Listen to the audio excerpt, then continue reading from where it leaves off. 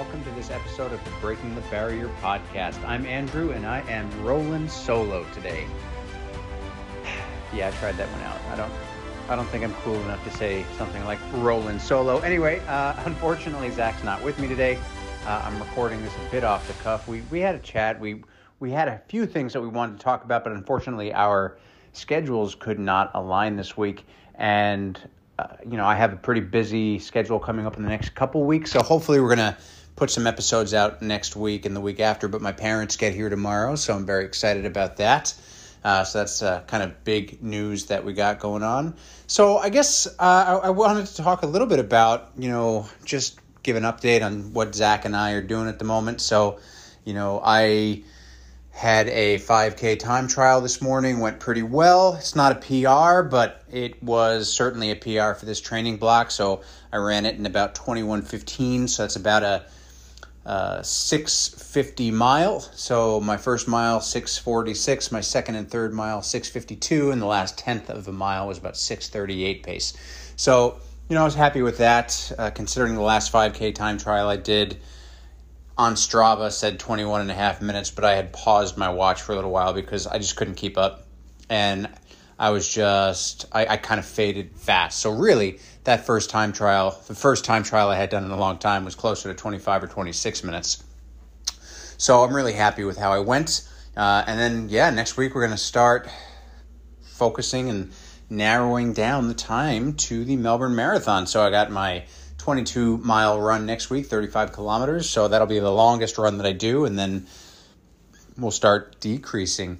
And Zach is taking a couple of days off of running. He had some family over for his long run. So instead of going his long run, he had his family over. So he skipped his long run this past weekend, which is fine. I said, look, you just did a 34-kilometer run last week. I think it's okay if you skipped a bit of a workout, had a bit of a deload.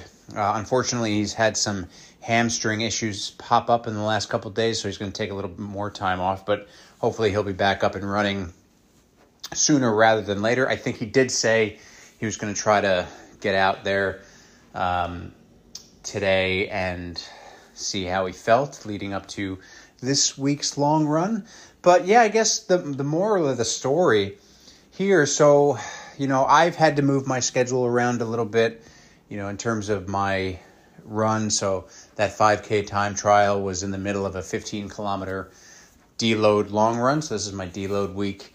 So I did 2 miles beforehand, warm up, did my 5K time trial, and then I treadmilled the rest of the 4 miles there, or 6.5 kilometers, just because I had to get into work. So I took a little bit of a drive, and then I just completed the run.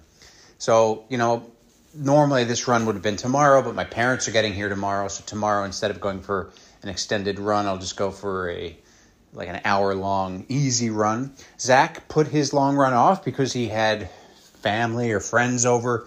So, Zach and I, we constantly talk about things like making sure that you have your priorities when it comes to training, making sure that you get the training done no matter what. But there are going to be times when you have to reschedule or rearrange your schedule, and that's totally okay. You can do that. You have to weigh out what exactly that means. Like, you don't want to change too many things, right? You want to keep it as close as you can, as long as possible. So, in other words, you don't want to miss out on so many runs that the week just becomes nothing, unless there's an injury or something else that's coming into play.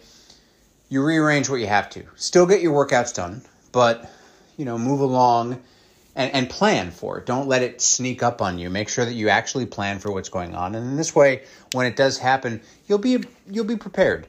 So what I would challenge everybody to do is look at your weekly schedules in terms of running and training and working out, and figure out, okay, if something were to happen, if I had to move things around, what exactly would I do? How exactly would I do that so that I'm still getting the most bang for my buck, right? So for me, for example, this week, I knew that I was not going to do my 5K time trial on Saturday. So that's a hard effort. So I had to sort of manage my week accordingly. So this week was supposed to be Monday, easy recovery, 5 miles. Tuesday, it was meant to be incline treadmill work. Wednesday was meant to be a day off. Thursday was meant to be a 60-minute moderate effort. Friday would have been a cross-training 45 minutes. And then Saturday would have been my 5K time trial mixed in a 15 kilometers or so run. So knowing that I wasn't going to be able to do that on Saturday, or that I didn't really want to do that on Saturday, I could have. But the thing is, I'm getting up tomorrow at around 4 o'clock in the morning because I got to pick my parents up at the airport. They land at about 5:30, so I'll make sure I'm there at 5:30. I get it. They won't be out probably until about 7 with customs and everything. But I know I want to be there, with plenty of time. And I know that I'm not going to get up at 3 o'clock to do a time trial. And I also know that the longer I wait to get a time trial done, the less likely I'm going to A, do it, or B, perform at my best. So I knew that I wanted to change the day. So what did I do? So I looked at my schedule and I figured out what exactly do I need to do to be able to perform at my optimum. So I did Monday and Tuesday as per normal. Wednesday, I took the day off as per normal. Thursday, instead of doing my 60-minute moderate run, I did my cross training. So I did 45 minutes of cross training. I did like a combo on the assault bike, the regular bike, the rower. I did some power walking, just enough to get my heart rate around 125 to 135. So not a major workout. And that helped me recover, and that didn't push me too far over the edge to do my time trial, to have as much as I could on Friday. Now, I'm in the middle of a block where, we're starting to really mix volume with intensity and speed starting. So, things are sluggish. Things are not fully recovered. Kirk and I agreed that, it's normal. We knew that going into this time trial, my legs would not be fully recovered, but we want to give everything the best possible chance to do the best possible effort. So that's why instead of doing that moderate effort on Thursday and then, having even more tired legs and a more tired system, because it's not always the legs that can change the game. It's your system. It's your aerobic and anaerobic system. If they're too taxed, that's for me, that's sometimes where I get, kerfuffled.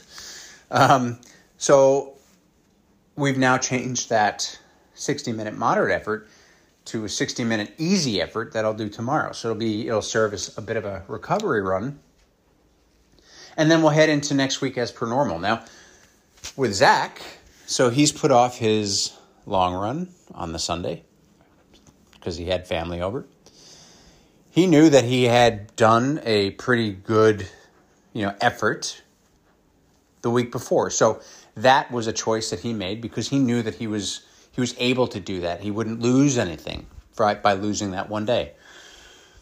He's now tweaked his hamstring a little bit. So now he's got to figure out what that means. So in that case, it's not just a time thing. It's a potential niggle injury that could keep him from running. So he made the decision to take a couple of days off rather than push it, because that is the smart thing to do. It's better to pay now than pay later, because if you pay now, you're not going to pay so much later. The running public, right? I reference them every now and then. They have a great thing.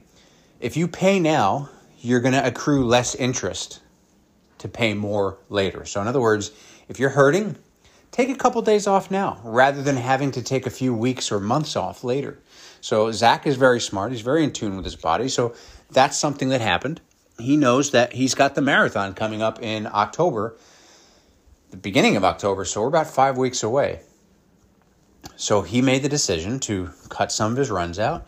And now he'll start going easy, figuring it out, what is coming, how he's going, and he will rebuild what he needs to rebuild. So hopefully it's not too big of an issue for him.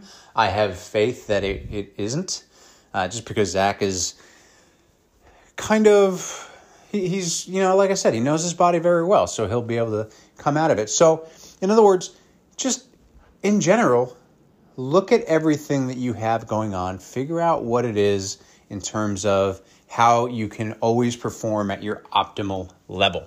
Because there are always going to be things that come up. Injury, family, friends, time, commitments. In a perfect world, we're all full-time athletes. That is not the case for most of us. So, in a perfect world, you can just change everything around and you can change your workouts around, but you can't always do that. So you have to have a plan. The message of today's mini episode, have a plan. Prepare for the worst. Just because you're preparing for the worst doesn't mean it's going to happen. It just means that you have a contingency plan if something goes wrong. So, we all want to live in the bubble where everything's going to go right and we're going to have this perfect training block leading up to our A race. But that's not always going to happen. So you want to be able to pivot when stuff happens, and you want to be able to pivot in such a way that it doesn't affect your future training. So it doesn't throw you for too much of a loop. So I'll leave that there. I hope to have Zach over or doing a Zoom recording session in the next, hopefully, few days, next week.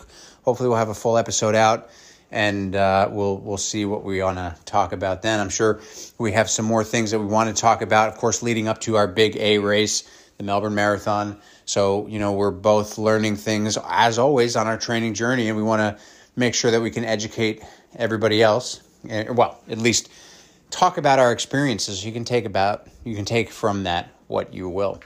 So on our next episode, we will have something to share, and we'll talk a little bit about something that can benefit you, as always, in this training leading up to the Melbourne Marathon. So look, thank you everybody for listening to this mini episode of the Breaking the Barrier podcast.